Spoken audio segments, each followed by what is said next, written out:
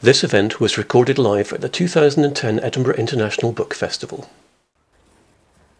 Hello, good morning and welcome to the Edinburgh International Book Festival. I'm Jackie McGlone, a journalist, and it is a great privilege and pleasure for me to introduce Joyce Carol Oates this morning. It's a very special event, billed in the Book Festival program as an audience with one of America's greatest living writers. Joyce Carol Oates is indeed one of America's greatest living writers, and she is its foremost woman of letters. She's not simply one of the most prolific and versatile authors, she is also one of its most revered. Her name is constantly mentioned as a potential Nobel laureate, while many of us believe that she is indeed the great American novelist. If it's not too heretical a thought for the literary establishment that the great American novelist might be a woman. The award-winning author of more than 50 novels, we think, 1,000 short stories, as well as volumes of poetry, plays, essays, and criticism. Joyce Carol Oates was born in Lockport, New York. She attended the same tiny one-room school as her mother and went on to graduate from Syracuse University. She published her first book with Shuddering Fall in 1964, aged 26. 3 of her novels, Blackwater, What I Lived For, and Blonde, have been nominated for the Pulitzer Prize. Since 1978, Joyce Carol Oates has taught creative writing at Princeton University, where she is Professor of the Humanities. She comes to us today with 2 new novels, A Fair Maiden and Little Bird of Heaven, both of which explore such familiar Oates territory as illicit sexuality, male violence, and damaging social divisions, and both of which feature a young female protagonist at the mercy of adult desire. The Daily Telegraph's reviewer found Little Bird of Heaven's greatest achievement its portrait of children forced to come to terms with their elders' sexuality and then with their own. The Guardian has quite simply declared Joyce Carol Oates is a genius. Ladies and gentlemen, Joyce Carol Oates.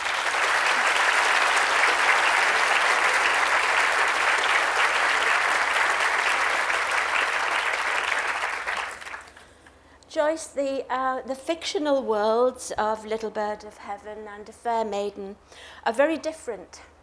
Little Bird of Heaven is an expansive, turbulent work set in small-town America. A Fair Maiden is more spare and controlled and set on the affluent New Jersey coast. How important is that sense of place to you as a writer? Well, a sense of place is enormously important to writers. It's one of the motives for writing. I'm sure there are many writers in the audience, is memorialization. And you're kind of memorializing a place and a time, usually your own family or your own background, the city, the landscape you grew up with. So writing is a way of assuaging homesickness, I think, and going back and creating an imagination, a world you may have lost. So Little Bird of Heaven is part of my upstate New York novels that deal with the past as seen from the perspective of the present. Often somebody who's an adult is going back home to the past, and then we see the adult and we see the child sort of simultaneously. So that's very important. I think most novelists, whether it's James Joyce writing about Dublin or Faulkner writing about Yoknapatawpha County, really could not write at all without having that sense of place.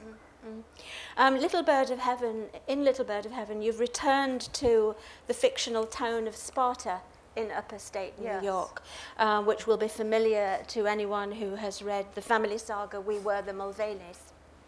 And as in that earlier novel, the fulcrum of the plot is an act of sexual violence. But you choose to split the narrative between 2 voices. The daughter of one of the men suspected of the murder, Krista, who's 11 at the time, and the dead woman's son, who is 14. How do you hear those voices? When you start writing the book, how do you sense them? Do you know in advance they're going to be it's going to be split that way? Well, when I first began writing, which was really a long time ago, decades ago, I tended to have a narrative voice from which I told the story much more adamantly and specifically than I tell it now. Now I tend to have more of a dramatist sense of other people telling stories. So I really changed quite a bit. When I read my early work, I see that I have these long paragraphs where I'm telling the story and what people are thinking, and not that much dialogue. And now it's almost the opposite, where I'm driven and really quite mesmerized by the voices of these people. And I've worked in the theater a little bit, and I've written plays, and so everything in theater is driven by different voices.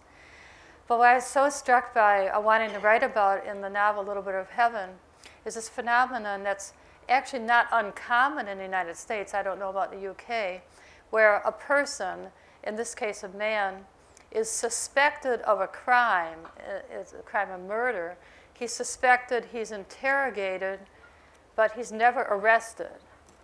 And he never is indicted, and he's never tried. But he's released into the community, and there's this, it's like a cliche, you know, this cloud of suspicion. And I think one would actually feel this sort of cloud over one's head. His family life falls apart. He loses his job. This is something that happens fairly often in the United States, where the police immediately arrest people and they interrogate them, but then they can't really bring much evidence against them. And so some of them are kind of let go, but then their lives fall apart. And I wanted to write about that phenomenon from the point of view of the man's daughter. And then another man is also suspected of the same crime, which is the murder of the wife of one of the men. And both men have a motive for murdering her and an opportunity. And so they may have done it. And I wanted to write about the son of the other man, the son and the daughter. And the two of them are linked in this very bizarre way, though they don't know each other, and the boy is a little older than the girl. They're sort of nervously and anxiously aware of each other as being the child of the probable murder, because each child thinks the other father probably did it. And so it's constructed along the lines of a suspense mystery novel, though it's literally not, it's not a genre novel, but when I began writing it, and also this is true of A Fair Maiden, they both have genre structures. Because I like that structure of the genre, where each chapter is doing something very specific, and then there's an ending. The final chapter in genre always explains what's happened. It's a little different from literary fiction. Sometimes it seems unresolved, so you actually don't know. It's sort of an ironic diminishment ending, a quiet ending. In genre fiction, mysteries are usually explained, and so I explain the mystery of how the woman was killed, but then there are other things that are maybe not explained. So all that went into writing it. You know, this is sort of exciting thought of how you would feel if your father had been suspected of a crime, but never exonerated, but never proven to be guilty.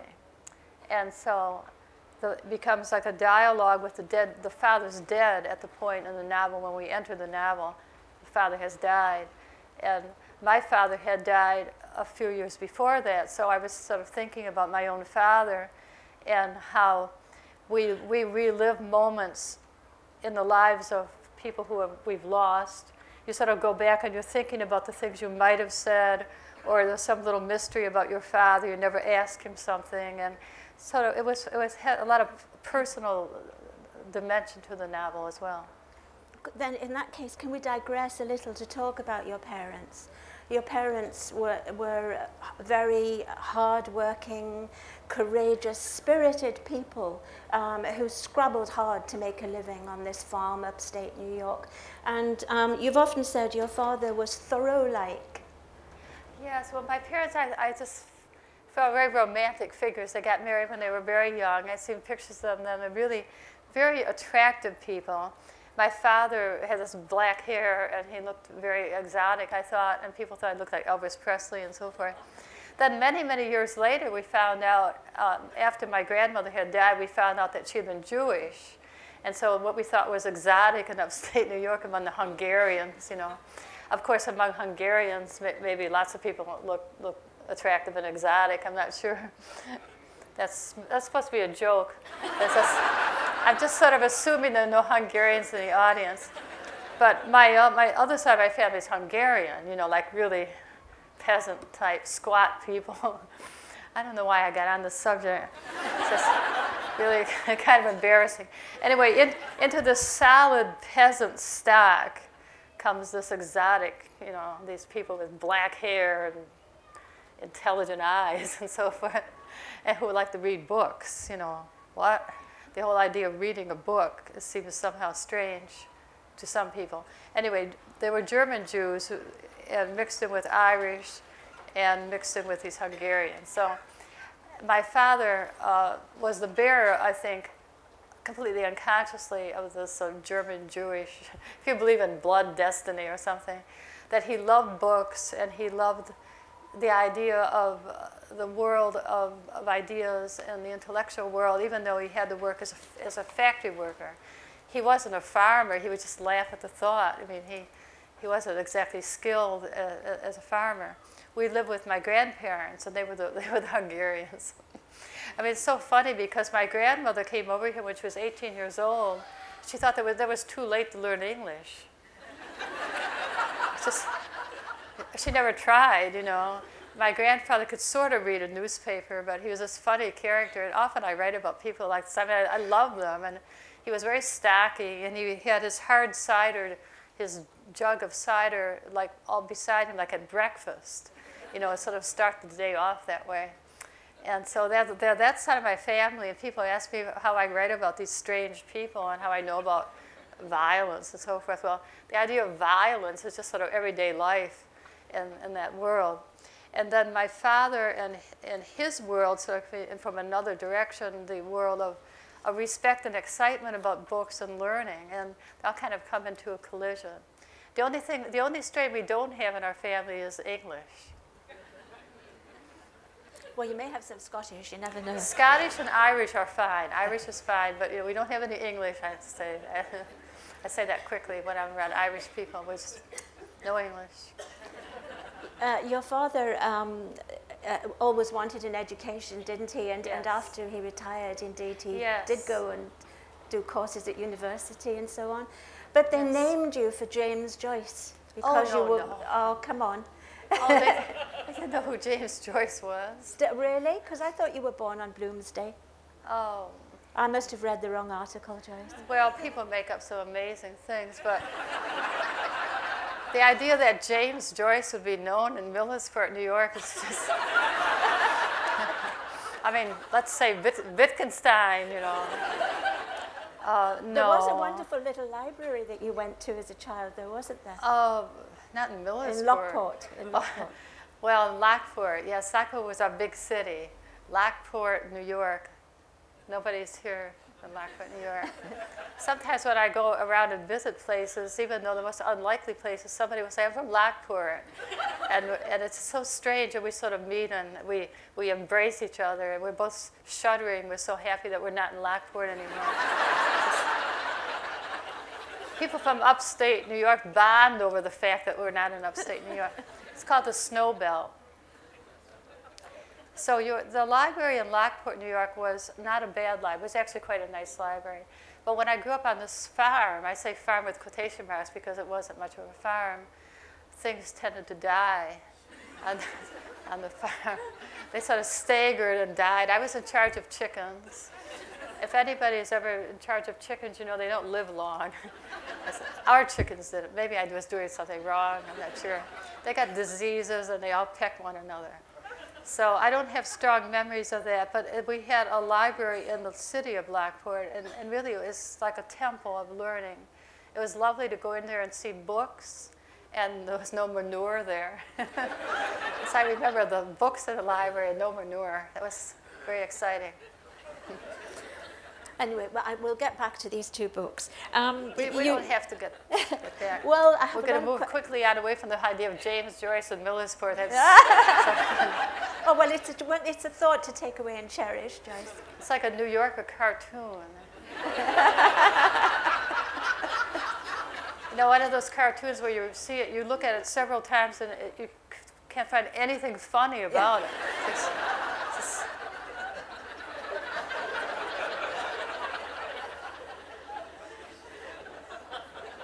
I did see one that made me laugh recently. A young girl on her bunk writing, "Dear Mom and Dad, thanks for giving me a wonderful childhood and therefore ruining my chances of becoming a great novelist." a great memoirist. Yeah, a great memoirist, Yes. probably. That's good. Joyce, in your books, you delineate character with great precision and sympathy. Does every novel begin with a character, or does it begin with the plot? How do you create character? Well, that's a very good question. Where do they come from? I think the novels begin with riddles and thoughts about things that you haven't resolved. I know A Fair Maiden, which is this novella. It's unusual for me to have written a novella, though I love the form. It's actually very hard to write a short form, and I wish that I could do it more often. But that began as a kind of riddle. There's a young girl who's 16 meets an older man who's 68, and each of them is looking toward the other for some sort of advantage. And the girl is relatively poor, and the man has a fair amount of money. And she thinks maybe she can exploit him and get some of his money. He's thinking he can exploit her in different ways. And I was sort of thinking about the riddle of youth and age and very much identifying with both of them. And maybe even identifying a little more with the older person, because I'm closer in age to the man than I am to the girl. And what he would want from her, which I think the reader or the average person seeing the two of them together would not understand what he wants from her and what her special mission is, that he is the bearer of a kind of wound. And she would not understand that because she's not that old. She's basically just a 16-year-old and doesn't understand certain things that you understand when you're older. So it's like a riddle of what these two would be doing together. Then the other novel with the two young people bonded by this murder and not knowing who the actual murder was, that too is a kind of riddle. And out of that generates some sense of the people who populate the riddles and what their symbolic and emblematic function is. So I tend to write about things that are emblematic or symbolic. So often I use a fairy tale structure or something that has resonance in a legend or myth, because once I wrote a novel using the King Lear legend, which Shakespeare did too. I mean, the Lear legend predates King Lear as a play, as you know. The idea that there's a king and he has these daughters and he expels the beloved daughter, that's sort of an old folk tale. And these folk tales are there for all of us to work with because they still have resonance. And so I work with them. And both of these books take their titles from songs. One, Fair Maiden, from the ballad, which you might speak about, please. Oh, Barbara Allen, yes, Barbara Allen. That's one of the songs I go around the house singing. My repertoire is about 5 songs, and I sing them over and over again. One of them is Joe Hill, but I'm not going to sing them now. But Barbara Allen is a most beautiful ballad, and I've heard it in every different form, and I could hear it again and again. I never tire of Barbara Allen. I once did a study of the English and Scottish popular ballads of tradition, and so I listened to a lot of them on records at that time. And of course now you can hear them all. You can actually just go to the internet and type in Child. Professor Child is the person who collected all the ballads.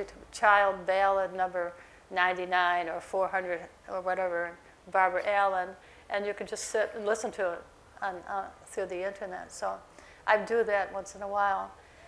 And then the Little Bird of Heaven is a song it's like a bluegrass or country song, and that is more recent. That's within the last 20 years that was written. I'm not sure when it was written exactly, but it's within the last 20 years. Mm-hmm. Little Bird of Heaven. Do any of you know that song, Little Bird of Heaven?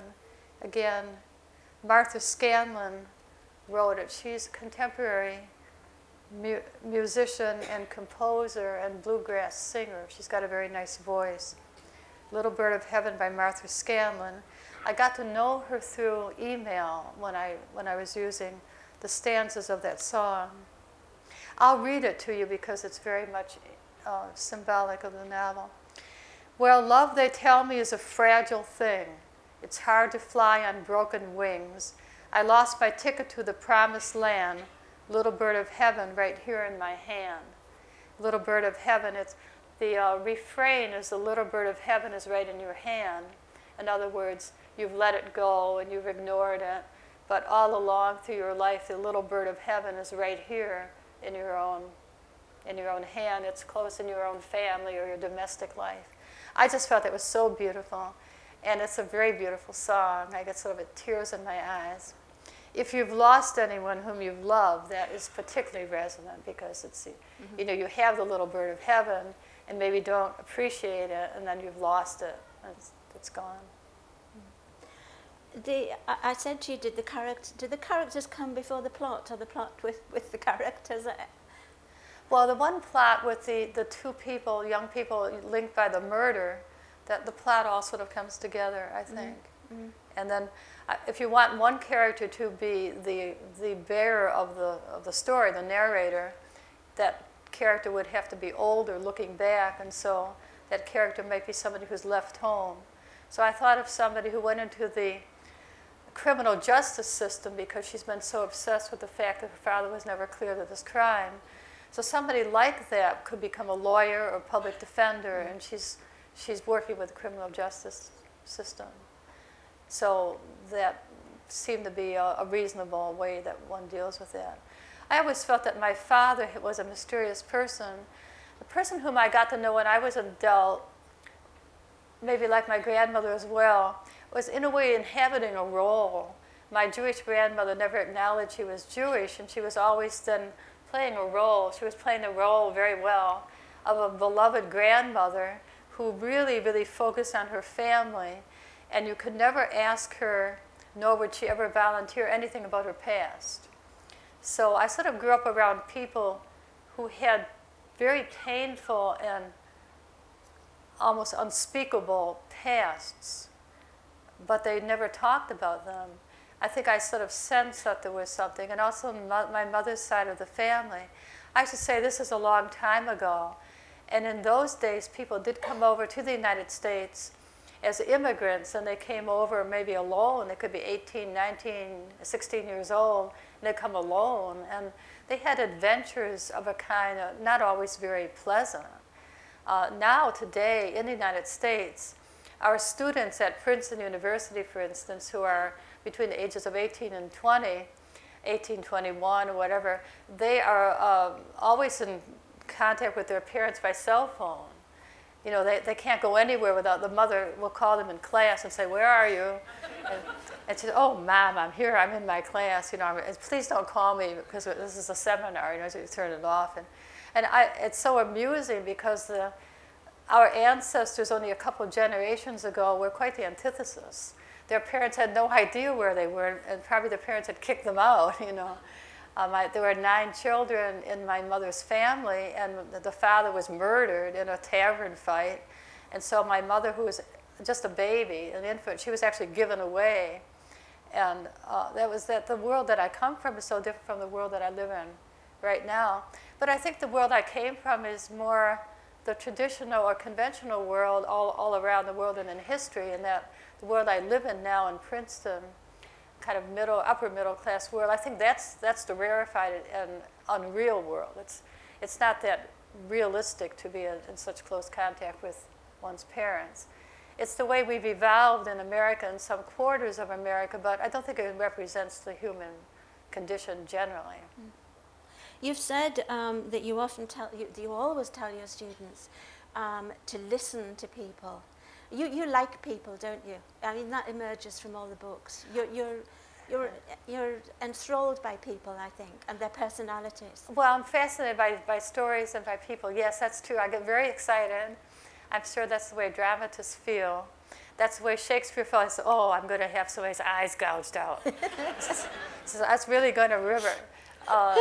We saw the production on the Fringe of John Ford's "'Tis Pity She's a Whore," and of course I studied that in school. And if any of you've seen the play, you know it has this climatic scene.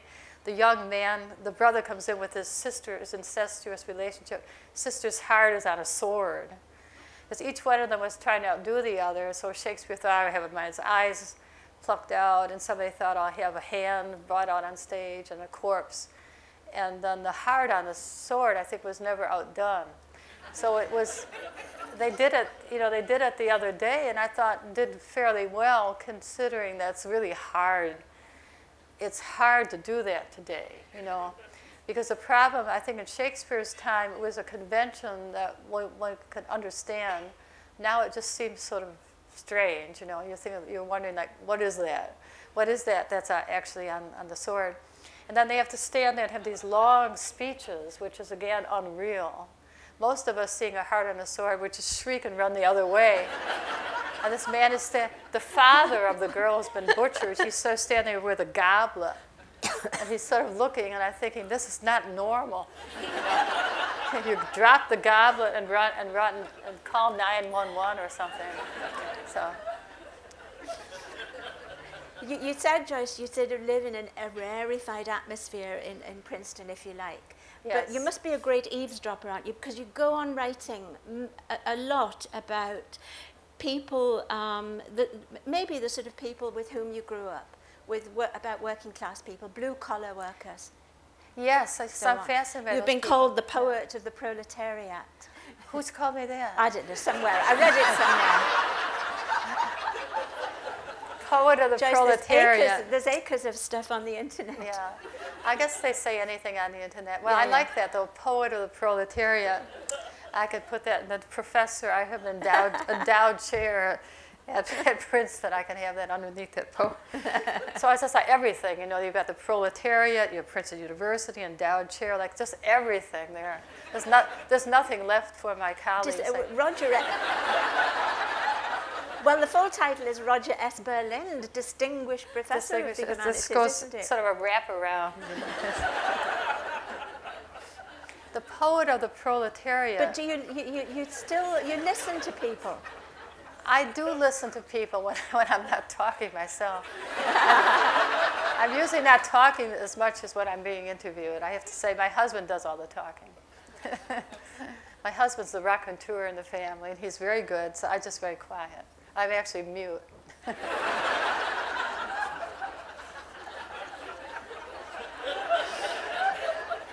The first 6 weeks of writing a novel are hell. You said this. It's like working in the factory when you're a proletariat. No, I'm making a joke about something, but actually, it is very difficult to write a novel. And I'm just, when you're talking about these things, you're sort of diminishing it all. But you have to understand that really it is very difficult because you're trying to create some sort of aesthetic object that wasn't there in the world before. And to try to formally figure out a way to present a story.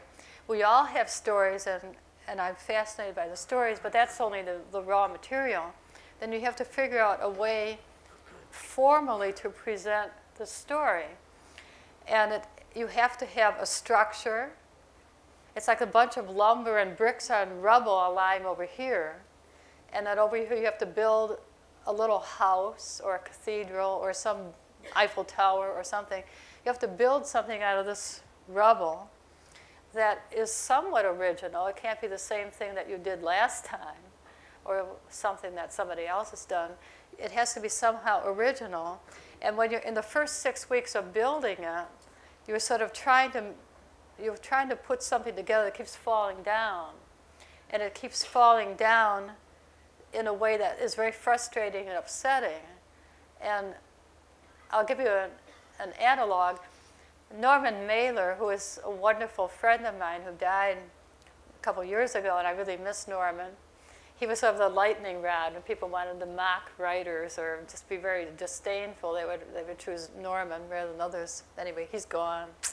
That's too bad. And Norman said that when he was working on a novel, he wouldn't read anybody else's writing because it was like he had all these parts on his garage floor, and there were people driving by in their Rolls Royces out there, and he could see them all driving by in their Ferraris and so forth. And he had all these parts and all this chassis and things that didn't work yet. That's exactly how you feel. You're grubbing away and you're trying to figure out how to get a little structure or a vehicle that was actually going to move, because that is the hard part of it. So you have to find a voice, and you have to find a first sentence. You have to find a first paragraph and a first scene.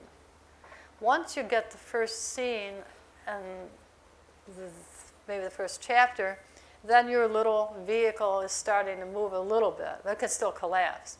And then I have to have the last sentence. I have the last paragraph, the last sentence, first sentence and paragraph. I have the title. So I have this sort of triangular thing, and then I can start to work with that. It sounds mystical and bizarre, but it's sort of a half unconscious or half intuitive thing. And I've learned that if I can meditate, if I can go running, if I walk, if I'm quiet, or just look out the window, or if I wake up in the morning and lie in bed and thinking about this relationship, if I just think about it long enough, I can figure it out.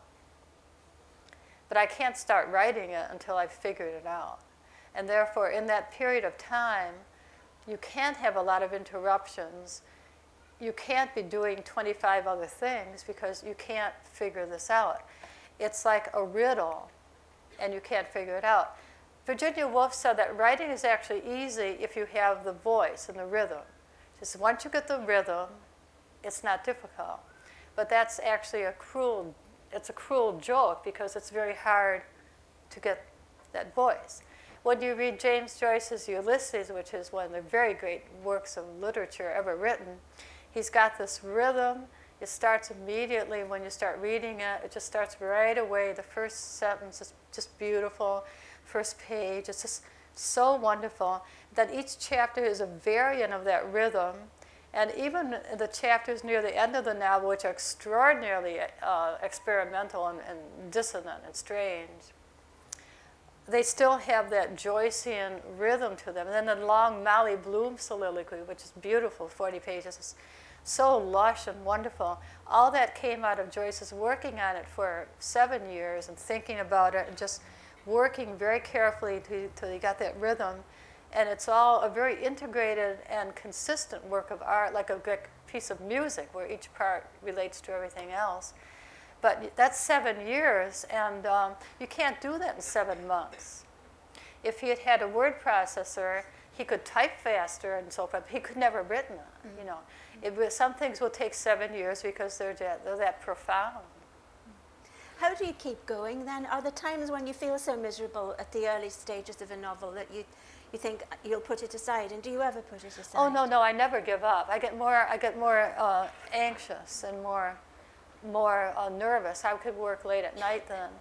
I've got to do it, and sometimes I have only 20 minutes or half an hour or 5 minutes. I'll try to work. Once I get to that subterranean point where the novel starts to move along, then I can just keep on working at it. But I get very anxious because I'm like these old-fashioned boxers who only moved forward, and they couldn't go backward or they couldn't go sideways the way boxers tend to do today. They have all sorts of different moves today. The old-fashioned boxers like Jack Dempsey, they just went forward, you know. And the idea of giving up to me would be just fatal. And I never cancel engagements either, and I don't cancel classes at university. Even sometimes I feel very sick, or I say I have a flu, or I'm just not well. I never cancel because I think that's just the beginning, and then I'll cancel next week and so forth. So I sort of keep going. But with the novels, I never give up, and I never stop a project. I just finished a novel more or less just about last week that began actually in Edinburgh last time I was here. I had this very vivid dream, and I never do this, and I don't recommend it for anybody, and I'm not going to do it again. I think only 3 times in my whole life I've had very vivid dreams, and when I wake up and think, oh, that is so interesting. That's fantastic. I'm going to try to write that. That's only happened 3 times. Because if you actually work with dream materials, they dissipate, and you can't, there's not enough there. Then you have to invent a lot. So it was really hard to write this novel. If I hadn't come to Edinburgh several years ago and had this dream, I wouldn't have written this novel. It's completely generated by a dream. That's the first time I've ever written a novel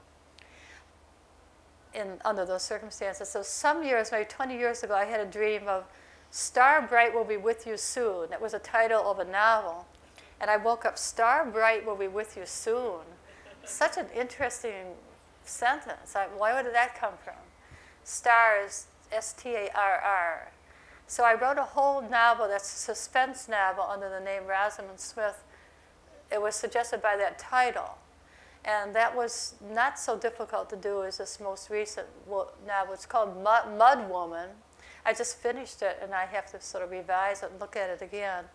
But that is an example of something that was very, very atypical for me. It wasn't characteristic of me.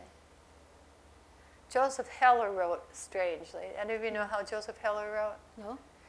Joseph Heller, whom I knew just a little bit, of course he's passed away. Joseph Heller would get out of nowhere, he's riding on a bus in New York. The first line of a novel comes to him. First line of a novel. And he doesn't know where it comes from. And then he works on that a while, and he gets a second line of a novel, and the third line, and that's how he writes his novels. One day he had the idea, this is when he was fairly young, somebody is in love with somebody else. Somebody's in love with, the chaplain is in love with somebody else. This turned out to be Catch-22. But he didn't know that was coming. Isn't that bizarre? Yeah. So that's very, very difficult to create a novel that way, because all the material, of course, he didn't have access to it. All that material is coming out of his unconscious, but he didn't know how to get it. I mean, he didn't know what it was. Somebody is in love with somebody else. That's the famous beginning of Catch-22. I think it was called Catch-18 when he was working on it. And the novel, when he finished it, was rejected by many, many publishers, you know. One of the great best-selling novels of the 20th century is rejected all over. Mm. And finally, it did get published. And then he never really learned, he was never able to write in any way other than this very grueling and difficult way. Somebody is afraid of somebody else, and two other people are afraid of him.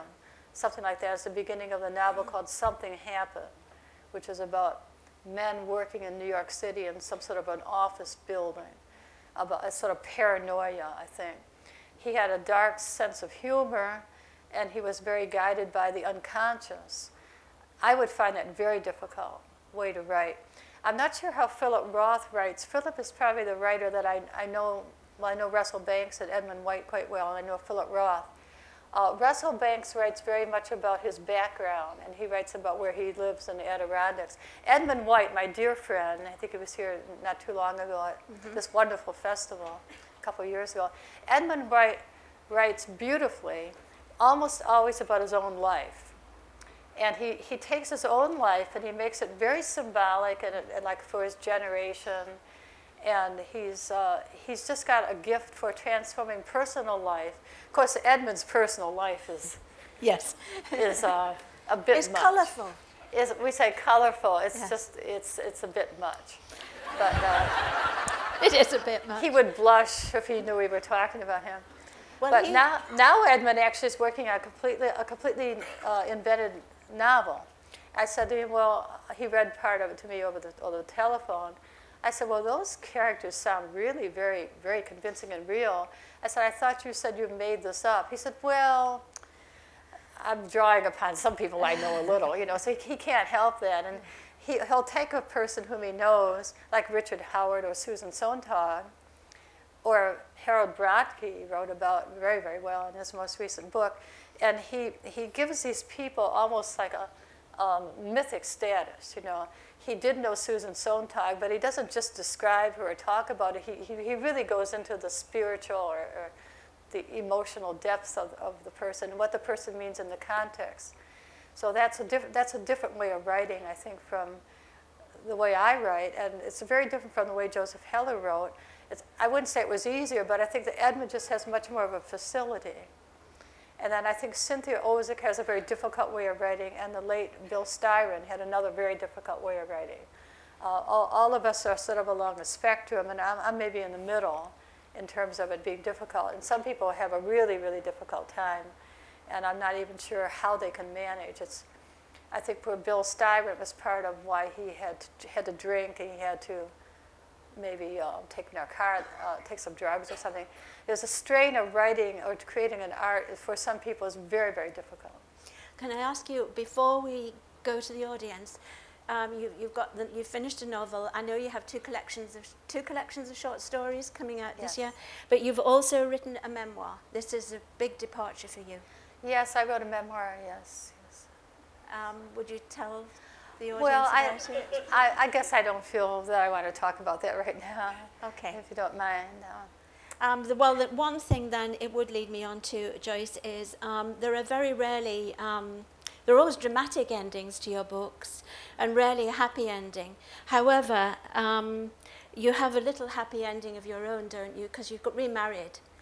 Oh, that's very touching. But you now have someone who also is your first reader for the fiction. I have someone who's my first reader, that's right. And how is that?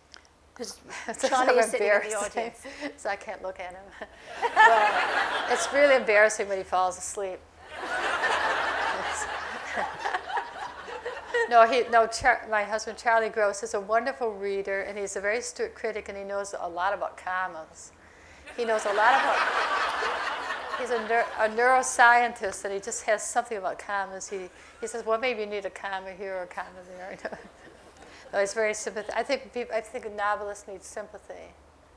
Novelists need money and sympathy and all sorts of things. They're a very self-pitying group of people.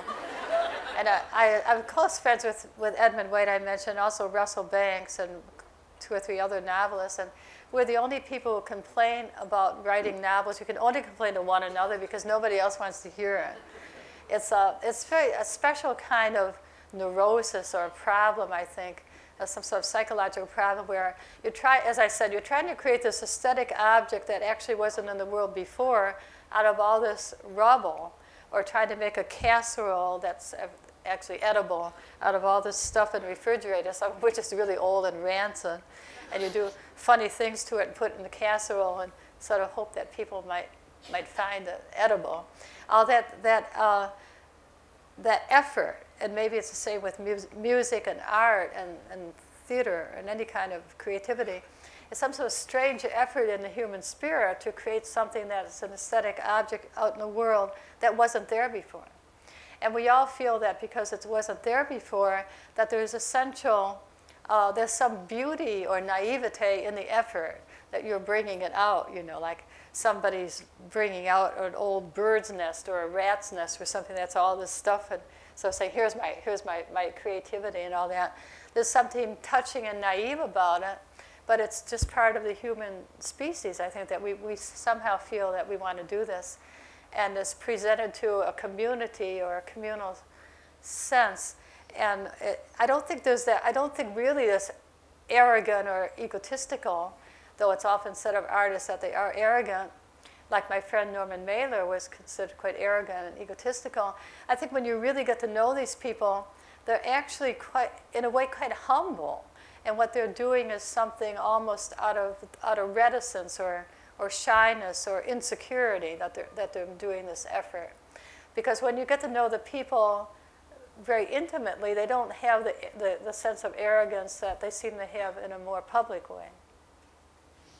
Okay, I'm sure you've got questions. If you wave, please, we will bring a microphone to you. It was stunned. There's a gentleman. Sorry, I can't see. Gentleman, yes. Thank you. Your poetry and essays don't seem to get onto the shelves over here. Is there any hope? You mean, is there any... and in shops. They don't seem to get into the shops. Oh, well, that's very touching to say, is there any hope? I don't know what to say. Maybe with the internet and buying things through Amazon, maybe there's a different world now and people can buy things and not just through bookstores. I'm not sure. No, my essays, you're quite right. They don't seem to have gotten across the Atlantic. That's true. Why don't your critical essays get published here? Do you know? Because they're wonderful. I mean, you gave me one this year called Rough Country, a collection of essays, which is just beautiful. I don't know. It's sort of, maybe I'm not the person to ask. I mean, it's a matter of publishing, and publishing isn't not a charity. You know, the idea of publishing is actually supposed to be a business. I guess they have this naive idea that they're actually trying to sell books. And so they feel that they can't sell critical books. Maybe they do over here by your own critics, and maybe there's sort of a UK critics brotherhood or something, and they don't want people coming in from the outside. Probably. But my other books come in, maybe that they feel that's quite enough, you know. However, I love writing critical essays. Gentleman here, please. When a book is given to you to evaluate, how do you do it? Are you thinking of any particular book that I've reviewed? No, anyone that's given to you. They say, Joyce, would you look at this and evaluate it? How do you approach that book? Oh, okay. I do a lot of reviewing for the New York Review of Books, and so I thought maybe it was in reference to some particular book that I reviewed. Well, when I review for the New York Review particularly, I read a lot of other books by the same person and try to see what the person's trying to do, and I tend to be a very sympathetic reviewer, and I take the side of the writer, and I'm not usually very critical. I'm not hypercritical, I think. So I don't know how to answer it beyond that. To see what the intention is, and to see if it's an original voice, and since I sort of look for old-fashioned virtues like sincerity. I know that sounds a little bit archaic, but sincerity in writing to me is a value. Richard Ford and I were saying, we were judges, I think, for some literary prize. And when it comes right down to it, you're sort of looking for a sincere and authentic voice rather than someone who's postmodernist and clever. Do you find, is it difficult juggling reviewing with writing another book? You know, you talked about the fact that Mailer couldn't read anything else while he was writing. Well, most of my writer friends don't review at all. It's most unusual. Edmund White and I do review, but Russell Banks never review. Norman Mailer would never review. Philip Roth would never think of reviewing. Saul Bellow, people. Well, Cynthia Ozick does review. There are just a few little, a small number of people who will review, because it is distracting. When I met Bernard Malamud, a wonderful writer, a very, very focused and somewhat obsessive, compulsive reviser of writing. He would write and revise in a very, very rigid way. He looked upon me really with a startled and pitying look. He said, "How can you possibly be reviewing other people's books?" And I always remember him looking at me with this look of pity or incomprehension. And now I'm beginning to understand what he means, because it's a tremendous disruption. If you're having difficulty with your own writing, then to stop and read somebody else's book where it's all finished and polished and review it. It's quite a jolt, actually. Gentleman here, please. I noticed that you talked a great deal about other authors when replying to Jackie's questions. Would you care to comment on this? Just the fact that you talked about at length about other authors and how they worked, and is that do you try to distance yourself from your own work, or what's the reason for this? Well, I don't know how to answer that question. It seems quite natural to talk about other people like James Joyce. I could talk about D.H. Lawrence quite a bit too, or Faulkner. And when you spoke, I was thinking of John Updike. I haven't mentioned John Updike. Well, I think of us all as friends and companions who are certainly all contemporaries, people I mentioned. And the fact that we have different ways of writing, I thought was kind of interesting. Of all the writers I mentioned, John Updike and I are probably the most similar. John and I both not quite the same age. John was a little older than I am, and I really missed him a lot. I really missed John Updike a lot. He always had about 2 books a year, and it was wonderful to see them come out. we come from the same kind of background, and both of us very much influenced by James Joyce. He was influenced by Nabokov, and I was influenced more by Faulkner. That's the big major difference between us, I guess. But of all the writers I mentioned, in terms of the ways of writing and first drafts and revisions, I'm so much like, pretty much like John Updike. I can't say why I refer to them any more than it's just my personality. I'm also a professor. So if I'm talking about writing, it's natural to talk about. You could very usefully compare Tolstoy and Dostoevsky, let's say. You could compare Charles Dickens and George Eliot, Thomas Hardy and D.H. Lawrence. There are ways of comparing writers that throw light on each writer. You could talk about what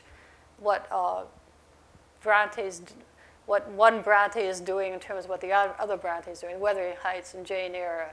You know, they're alike in so many ways, and then they're dissimilar.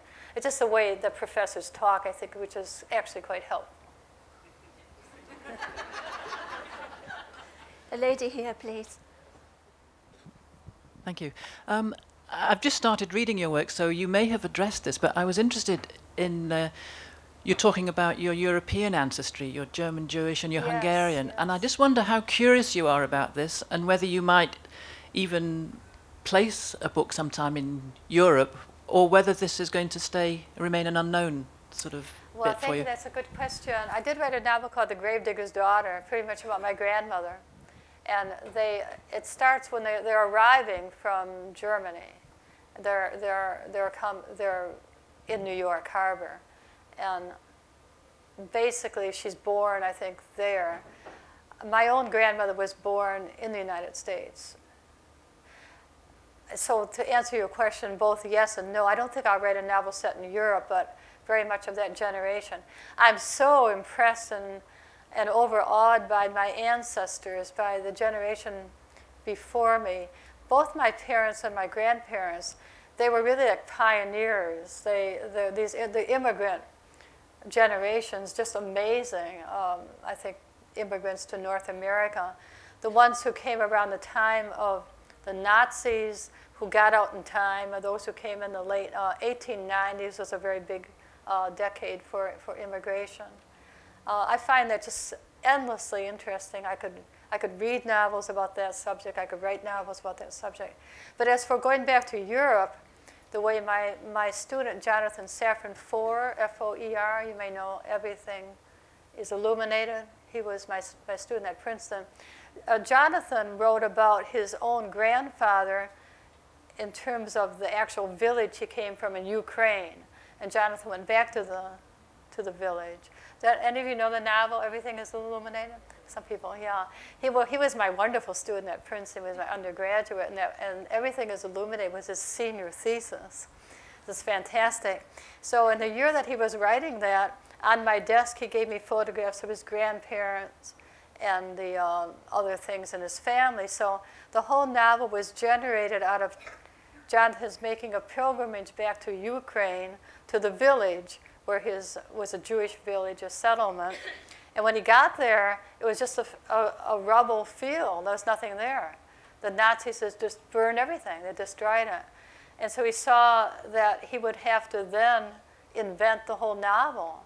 So he went to a bed and breakfast, and he said he was either going to hang himself, because he had no thesis, either kill himself or write a novel, and make it all up. So he started inventing it all, and he has this kind of Isaac Bashevis Singer thing going on in the novel, where he was able to give a voice to it. I don't feel that I could do that or would even want to do that. I'm not able, I'm not interested in going back and trying to invent that, because Jonathan Foer had to completely invent it.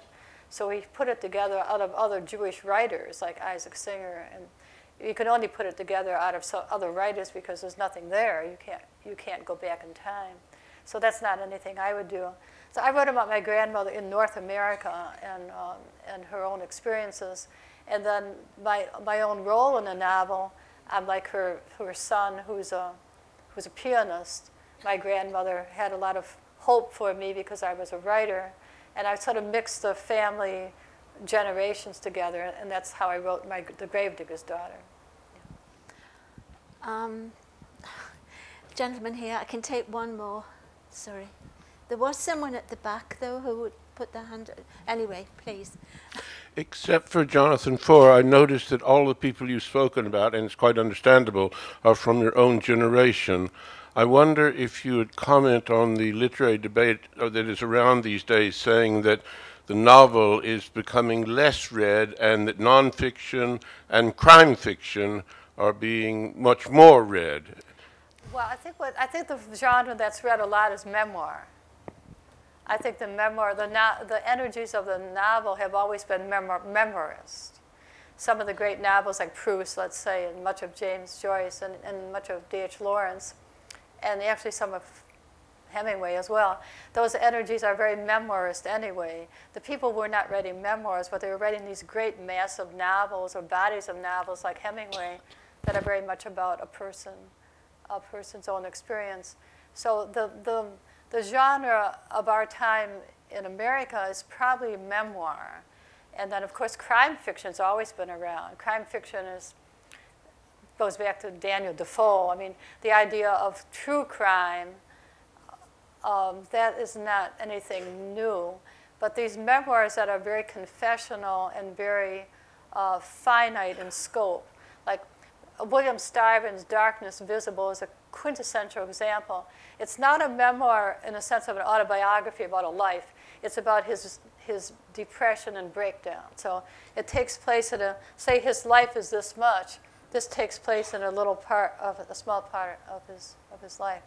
But people are still writing novels. J.K. Rowling, for instance, have all these Harry Potter novels, which are now legendary, bestseller. I mean, we have bestsellers in the United States. Let's say Stephen King sells this much, you know. J.K. Rowling was off the scale. I mean, the sales of her books just were not even measurable in terms of what we were accustomed to. Our mega bestsellers, literary bestsellers are really very small, have always been small. Hemingway would have bestsellers, but if you measured a Hemingway bestseller, like For Whom the Bell Tolls, against one of these mega bestsellers of today, it's very small. So I'm not sure that the novel's energies are not dead. They may be packaged or marketed in different ways, but the Twilight novels, which are about vampires in high school, I think, I haven't read them, but they're enormously popular, so like J.K. Rowling. And then James Patterson, I think he's a person. No, there are some of those writers who are not alive anymore, and other people are writing for their teams. But I think James Patterson may still be alive. Anyway, he's another one of these mega bestsellers. So I think the novels are just different energies, and then people are writing on the internet now. The question might be, what is the fate of book reviewing and book criticism? Because the daily newspapers, particularly in the United States, are cutting out their book review pages. And when I'm asked that question, I say, well, on the internet, there are these blogs, literary blogs, that are actually very thoughtful. Many of them are extremely bookish and intellectual. People have degrees, and they've done a lot of reading, and they know a lot about literature. They're no longer being published in newspapers, so they're going on the internet. But there's still, it's accessible to more people than it would have been in a newspaper. Well, there we have the noises off that we expected. We've run out of time, I'm afraid. I don't know about you, but I want to be 18 again. I want to go to Princeton, and I want to become one of Joyce's students. Thank you all for coming. Joyce will be signing copies of her books in the London Review of Books signing tent, which is on your left as you exit this venue. And if you would give us just a moment to get there first, please. Thank you.